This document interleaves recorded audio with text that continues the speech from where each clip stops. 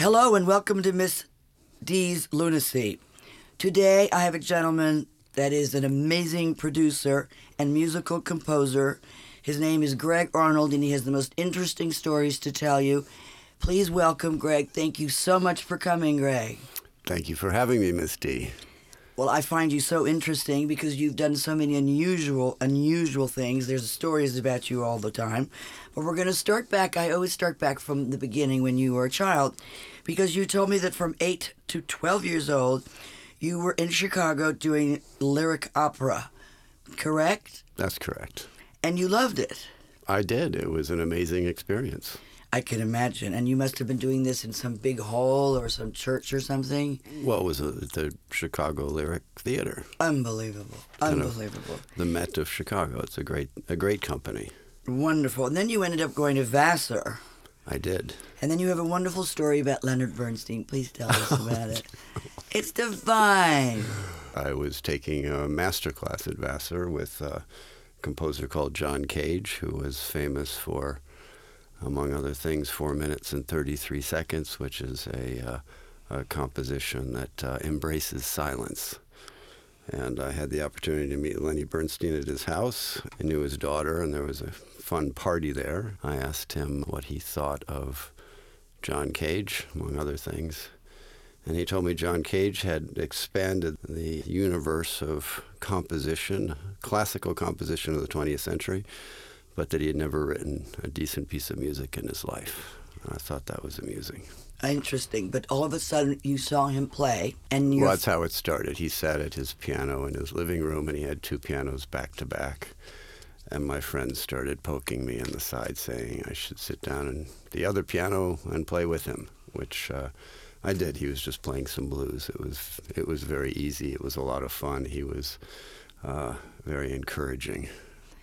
So that was probably a very exciting opportunity to meet one of the greatest in music. So you were very, very lucky. But I think you said to me you went to Juilliard as well.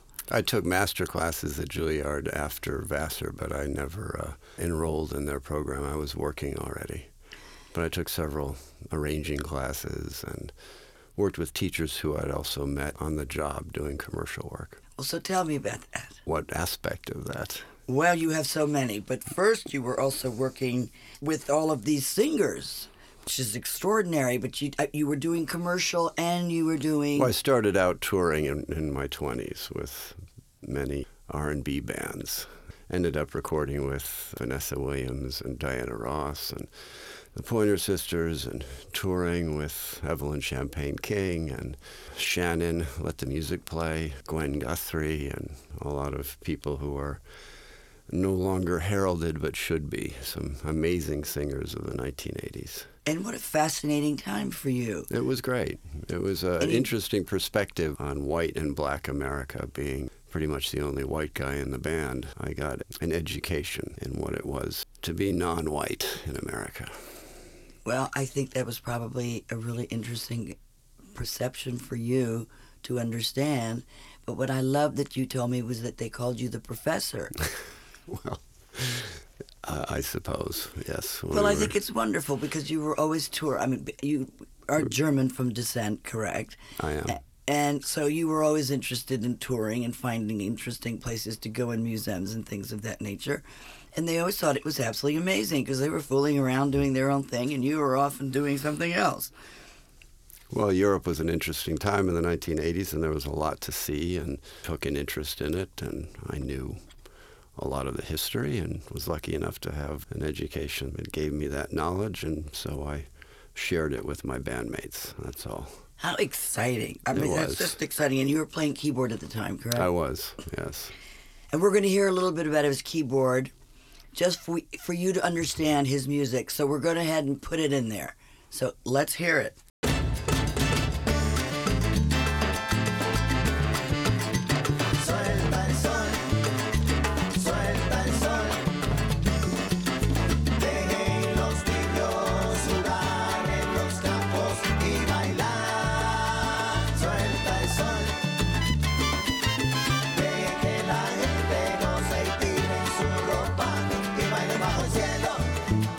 Sobre la tierra, suelta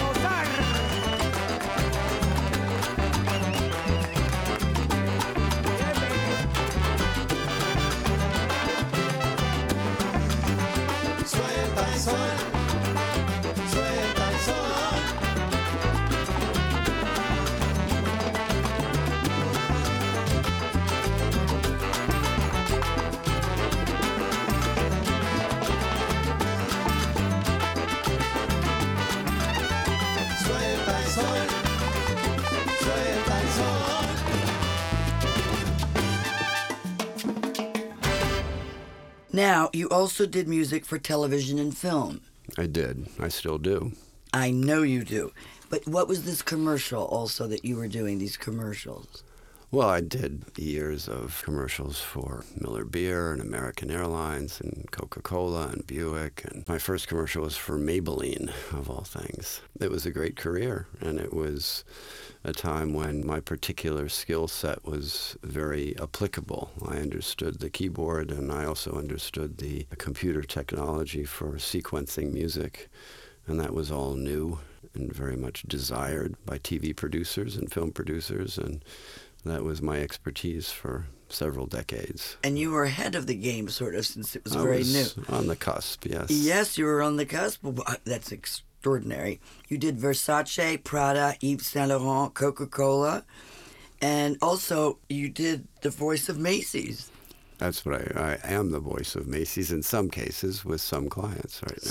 So what did you do? Because they wanted New Yorker, Spaniard, New Yorker. Well, I do some of it in Spanish, yes. Okay, so let's do it in English and then do it in Spanish. It's wonderful. Well, it's pretty basic. The new fragrance from Paco Rabanne, available at Macy's, your fragrance destination. Pretty basic. Okay, no? Spanish. La nueva fragancia de Paco Rabanne, disponible en Macy's, tu destino para fragancias. Oh my God! Oh, you should have been an actor as well. This is absolutely you wonderful. look up actor in the dictionary, it says see waiter. Ah, that's ridiculous. Now, there were two things that you did also that were so fascinating. You spent a week with Miles Davis in Peru. I did, as a young 20-year-old, basically not playing music. He was my hero, but listening to him in his hotel room, of course, with his trumpet, but taking him on swimming runs and shoe shopping errands around Peru while his wife, Cicely Tyson, at the time, was a judge in the Miss Universe pageant. Wow. And I was involved in a business that brought the Miss Universe pageant to Peru, but was not terribly interested in it until they called me and asked me if I wanted to babysit some guy called Miles Davis. He was still is one of my musical heroes. So and you said, absolument. So I was on the next plane to Lima. And it was pretty amusing. He told me incredible stories about introducing Bud Powell to Charlie Parker and his cars and he had an accident on the West Side Highway where he turned his Maserati over at 90 miles an hour, and that's why he had to swim every day, because he broke both of his tibias in that accident. Nobody knew him, and he was not drinking or taking much in the way of drugs, so he was lucid and fascinating, I think. So you got a part of him that most people didn't get. I got a very special look at the man. And then, of course, 5 years later, I was working on some projects where he came into play. CD 101.9, the radio station, was going to did an ad with him and photographed him and recorded him. And, of course, I told everybody in the studio what great buddies we were, and when he arrived, he had no idea who I was. So that was, but he was also drooling a little bit, unfortunately. I think he was back into his habits of New York. He was an amazing musician and an icon of American 20th century music, and sadly not heralded as the god that he is. Well, that's a shame, but you at least know. Such is jazz music in America. Well, that's unfortunate because it was very popular one time. Yeah, it was, but it's. Why do you think it's waned? I don't know. There's all kinds of cultural elements involved, I think. There was a lot of disdain for the background of jazz, and I think it was embraced in a much better way in Europe and Japan, certainly, than in America. But there was a lot of it in the 20s and 30s. Sure. And there were so many amazing tap dancers and jazz, and I mean, all the movies were fantastic with Shirley Temple. No, that's a good point. There was some of that, but there was I'm sad to say, a racial component, I think, for a lot of that as well, that made a lot of the great players move to Paris and Denmark and So places like interesting that. that they'd like to go over there. You were telling Well, me there that. was no bias really there. Isn't that amazing? It is. But it's sad. I mean, Aaron Copland is our greatest classical composer probably in America, and he's not part of the standard fare for any orchestral schedule like Beethoven and Bach and Brahms are. I mean, he should be right there. Stravinsky, sort of American. He was Russian originally, but anyway, But how our interesting. pop culture doesn't have room. Well, I think now for the pop that culture's talent. gotten a little bit out of hand, as you call it, pop culture, because jazz was definitely a firmament in this country. Yeah. And then, then you had these young girls running around doing different. So in each era was very, very different. There was the Rolling Stones, the Beatles, and that whole 70s wild time at Studio 54, El Morocco. They were all these different. Remember disco? Oh my goodness gracious! Well, disco was. I caught the tail end of disco. Yes, we did. And then La Macarena and all of these things. We used to dance at Regine all the time. I remember. And it was so much fun. And so and then Jana Eves did La Macarena and everything else. We were all dancing Did together. she? I didn't know that Oh, she she did the Macarena. Yeah, she did a whole dance song and number. I mean, she's quite So, talented. Miss D, where do you dance now? I dance at home. I really do. I have dinner parties and we all start dancing. I kid you not. That's cool. I have a wonderful friend who is a singer. He was a choir boy when he was much younger. His name is Franco Corso. So in the middle of dinner, I decided to just snap people out of it, and I put on his song, Je t'adore, te adoro. I mean, it was so... People all jumped up and started dancing. And Was he there? No, unfortunately, I had his CD, and he's very busy because he's absolutely amazing. But he did get 90 minutes of Donald Trump's attention at Mar-a-Lago by singing I Did It My Way. But he has such a beautiful voice, he gives you shivers. And so I put the music on as loud as could be, and we're all dancing, and I thought, clever girl and clever boy. And I mean, I listen to him just about every single day, and he is going to be on the show when he's available at some point. He lives in Florida now. And he's magnificent and sings beautifully. We'll have to look for Franco Corso. Franco Corso, he's divine. Now, you did something else that was amazing. You were 2.5 months in a film in Brazil with... Well, with Antonio. Antonio Carlos Jobim and a number of other, Milton Nascimento and Gilberto Gil and a bunch of amazing people. Well, how fascinating. I mean, Well, it was we were filming. We were filming all over Brazil, and they were part of what was being filmed. It was sort of it wasn't really a feature film. It was more of I think they called it a docudrama or something. But then I was writing the music for it, and I told them, that part of hiring me meant they had to bring me on location so I could get a feel for what the Brazilians call jeito. For the culture and the music and the life. I wasn't going to miss that. So that's what I did. Your passport must have a lot of visas in it and everything else. Well, from the 80s anyway, yes. It was an interesting time. So you own a house in Guadalajara. I do. It was my mother's house. Wonderful. And right now you're doing something even more interesting. You're doing the music for Stephen King film. Yes, for a short story called The Things They Left Behind, which is about 9/11. Oh dear, And, that's very scary. It is. It's creepy, which makes it fun. And we're recording the orchestra in Prague, which is cost effective, but also should be. They're great players. They work with a lot of Hollywood people. I think I'm their first New York composer. But it's the Prague Philharmonic, and they've assigned me a wonderful arranger, a crew of people, and it ought to be great fun. Oh, that's very exciting. And when are you going to Prague? At the end of next month. How fabulous. Now, you also did something that we haven't talked about, but I went to your studio, which is fantastic. We're going to talk about that, but there's like 20 awards of music up on the wall, like really high up. Thank goodness I'm tall. I mean, they're sort of hidden. I'm going, okay, what did you get all these musical gold discs award? Can we talk a little bit? I mean, you must have 20 awards throughout your career. Well, that and the Don't Metro be shy. card gets me on the subway. I mean, it's just for record sales, for work I did either as a an engineer or as an arranger or a keyboard player. It depends upon what record. But yeah, I had a recording career when there was a recording career to be had, and the business has changed so much that I don't think it's even possible to sell 1 million records anymore. I think it's... well, unfortunately, people don't have a record player anymore. Well, it's downloads now. It's and downloads hits and streaming and all this nonsense. But you know what's fascinating about you is that you get to do what you love the most. This is true. This is my joy in life.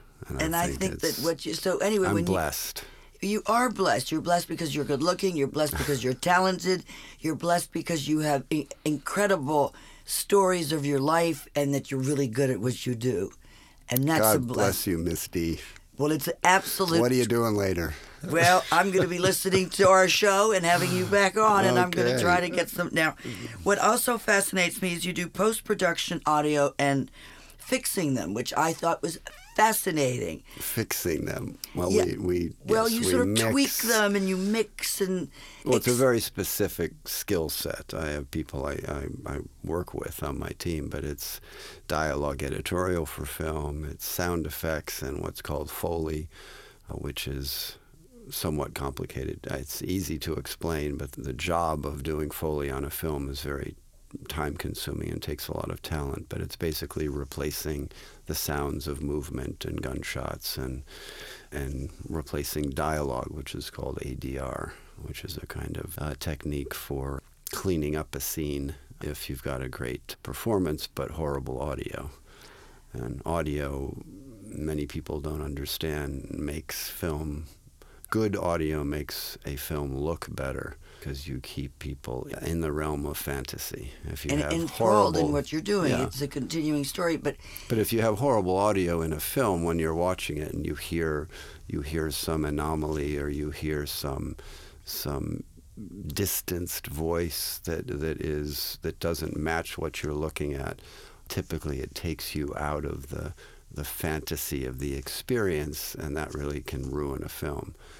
And it's just a lot of new filmmakers think once they've shot what they need and they have it in the can, as they say, they don't have any budget left over for post-production audio, and that's the most foolish thing you could do is not pay attention to that. Spoken like a true audio guy. well, it's amazing you're not in L.A. because, frankly, at one point they were doing lots of movies in New York. Well, they're back to... New York is coming back online. There's a lot of sound stages now that are just outside, but in Queens and in Jersey and Chelsea Piers, of course, and there is work that's being done there. But yeah, L.A. I should be in L.A. I just don't. I'm not going to trash L.A. No, you it's have not to be my- where you want to be. Yeah. But so if you're redoing a dialogue of, let's say, one scene or what, how long does it typically take? Because you have to have a gaff, you have to have the sound replaced with sound that sounds better, and then you have to sort of fool around with all of that, and then they actually have to talk in a studio without being in the actual scene that they are Yeah, in. that's called dialogue replacement. That's a right? But pretty it's standard thing. It's not in always Hollywood. understood by people. No, I think most people don't realize when they, especially the larger budget films, that it depends, but often 90% of the dialogue that they're hearing that are coming out of the actor's mouth occurred much later. Isn't that fascinating? But there's many reasons for doing that. I won't get too technical, but there's a thing called a music and effects mix, which places like Germany and France require for internationally distributed films, where you don't have the American dialogue available, but you have all the sounds in the scene available. So you have to replace every bit of production sound. Production sound meaning the sound you record when you record dialogue, because you're going to replace the English-speaking dialogue with German. So that's dubbing, but dubbing doesn't just automatically happen. You have to, as a sound post-production music and audio sound producer for film, you have to provide the film company with a music and effects only mix, no dialogue.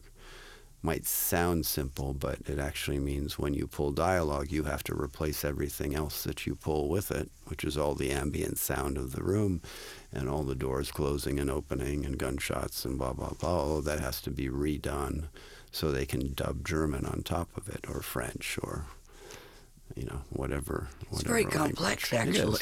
Usually it's German, French, Spanish, and Chinese and Japanese. The other countries don't have a large enough audience for the distributors to bother, and they use subtitles instead, which is in some ways better, and it's why many Scandinavians speak English better than other Europeans who haven't had the benefit of having to listen to the English and read the subtitles. Interesting. I think that's interesting, yeah. I do too. Now, when you're at your keyboard, which I thought was fascinating, is you had pictures of rooms, whether it was a basement, a closet. Oh, that's just I know, but that's it was inconsequential. No, It's but then just- you could make the sound from your. Yes, well, it's just a reverb plug-in for That's our fascinating. software. People don't understand that you actually want to make a room sound very, very voluminous and very open. You can actually Do it digitally. do it Yes. digitally, which is incredible. If you're sort of in a phone booth, you can't have it sound like you're at the symphony. It's true, yes, You've got to of make it course. so into a Yeah. teeny, not that people use phone booths anymore, but No, but they have, yeah. There's a lot of digital technology that's remarkable in what it can do. And, it has its dark side because the interaction of real musicians, for instance, is losing ground. And I think people discount the spiritual and emotional interplay of musicians playing ensemble, as it were, as opposed to what is often done now, which is to imitate strings with samples and bring musicians in one at a time. You have more control, and that has its benefits, but the spirit of music is really about live interaction. That's the spirit of jazz, anyway. well, that's very And true. orchestral music as well. Very beautiful. Very true and very well said. So, how many songs have you actually written for movies? Because remember, John Barry did it for many of his movies. I haven't Philip Glass, I written that, believe. and I've written a few songs, but I'm more of a composer writing the scores. So the songs are often chosen separately, and they're sometimes considered source music, which is a different kind of cue anyway. But I mean, I've written some songs. I don't know. I have no idea. But it's amazing. I mean, it's a talent that most people don't have. And by the way, this is a true fact. People who do music are, of course, very mathematically inclined, by the way, which you agree with me, completely mathematical, which I had no idea. And they live a long time. Do they? Do they? So I hate to tell you you're going to be around for Wow. quite, they absolutely do. Okay, There's unless you kill yourself with alcohol or an overdose Well, of since heroin. none of us do that, but music really does bring so much joy to people, and the people who are making it up themselves and writing all day and making sound supposedly live a lot longer. And I it was never heard that, but well, I have I'll been told embrace this. that concept. And I don't repeat things that I haven't really checked out. Oh, okay, good. Because otherwise I'd be sounding rather silly. But I have talked about this, and people who are actually in the music business, Well, your audience is going to be Googling it as we speak. I'm probably. sure. And if I'm wrong, just please email me or to talk to me or comment on me. Now, you have done musical composing. You've been in the opera. You have been singing with Diana Ross, Shannon, Gwen Guthrie. You have done all of this with keyboards. You've been on the road forever. So you've probably been sort of somewhat around America in a bus. I have. And very, very interesting to travel through the South, again, as the only white guy in several bands, and coming into contact firsthand with some serious racism. I'm sure you don't want to necessarily talk about that. No, but I think it's really gave, sad. It gave me a perspective. Well, it's sad. It's angering too, but it gave me a perspective that I probably wouldn't have had as just a product of boarding school and fabulous college, to experience firsthand even bias towards me as a white guy hanging out with black guys. But that you loved them. They were your buds. Oh, no, I mean, it was a privilege to be considered capable as a musician to keep up with them. And They probably thought you were supposed to be carrying their equipment. Well, we had roadies. Most of the crew was white. In fact, I think I can't, not that it matters, but the crew was pretty much white, and the band was black, and just to see the South and see, I mean, even in the early '80s when we were in the South, there were still places that they weren't used anymore, but had signs that said black entrance, white entrance, or colored bathroom, white bathroom. And, some serious racial comments slung at me on a number of occasions that I won't repeat, but nonetheless were mind-blowing. It's amazing that when you probably got on stage, they said, "Sir, you're in the wrong department. You should be with the crew." No, it was, I don't know. Europe was interesting because there's a very different attitude. In fact, the girls liked all the black guys, and they didn't like me. So and that's impossible, as far as I'm concerned. I had to work harder. I'm sure you did. Now, you told me for American Airlines, there was a 90-piece orchestra? Yeah, we did that at the this is an unbelievable story. Well, not really. I mean, at the time, this is in the late 80s, I guess, when I started doing advertising, they had budgets for those kinds of arrangements. So, and So where did all this ad and orchestra occur? Well, I studied classical. I was a classical music composition major at Vassar. I had to double major. My father wouldn't have paid for my education, he told me. So I was a philosophy major and a classical composition major. And in fact, I took pictures at that American Airlines session and sent them to my father with a little note saying, "See how far my philosophy degree has gotten me." Oh, so I mean, not to be obnoxious, just to be cute. But where was this 90-piece orchestra? Was it in New York? No, it was in New York. At the time, there was a studio called the Hit Factory. Unfortunately, it's now condominiums on 54th Street, but a very famous complex of studios, actually, in several different locations in New York. And for a while, they had a very large recording room on 42nd Street they called the Annex, with a beautiful Neve 8068 recording console. Nobody knows what that is, probably. Tell us what it is. No, it's just a classic late 60s, fabulous sounding recording console with incredible amount of maintenance required, but it was a joy to record through something like that. And they had a big room called a Decca Tree, which is a kind of mic array. It's far too technical. If the two musicians that are listening to this might understand, but anyway, it was joyous. It was a big group. I had Don Sebeski, who is somebody I also studied with, who conducted for me, and it was a lot of fun. And it went off without a hitch. Yeah, pretty much. The only hitch was that I had ordered a massive amount of food from Balducci's just for me and 5 clients from the agency. Chocolate-covered strawberries. I'll never forget this. I had this beautiful spread laid out, and I hadn't worked at the Annex before, and I didn't realize that the main studio had a door that opened up to where the food was spread out.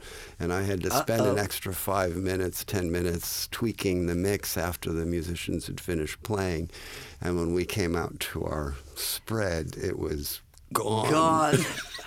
Oh, dear. Which is hysterical. So I just called up Balducci's and ordered another one because that's the kind of budgets we had then. But I remember being really upset with my fellow musicians who knew that wasn't their food. But when 90 people pass a fabulous spread, and they're musicians, it will be gone.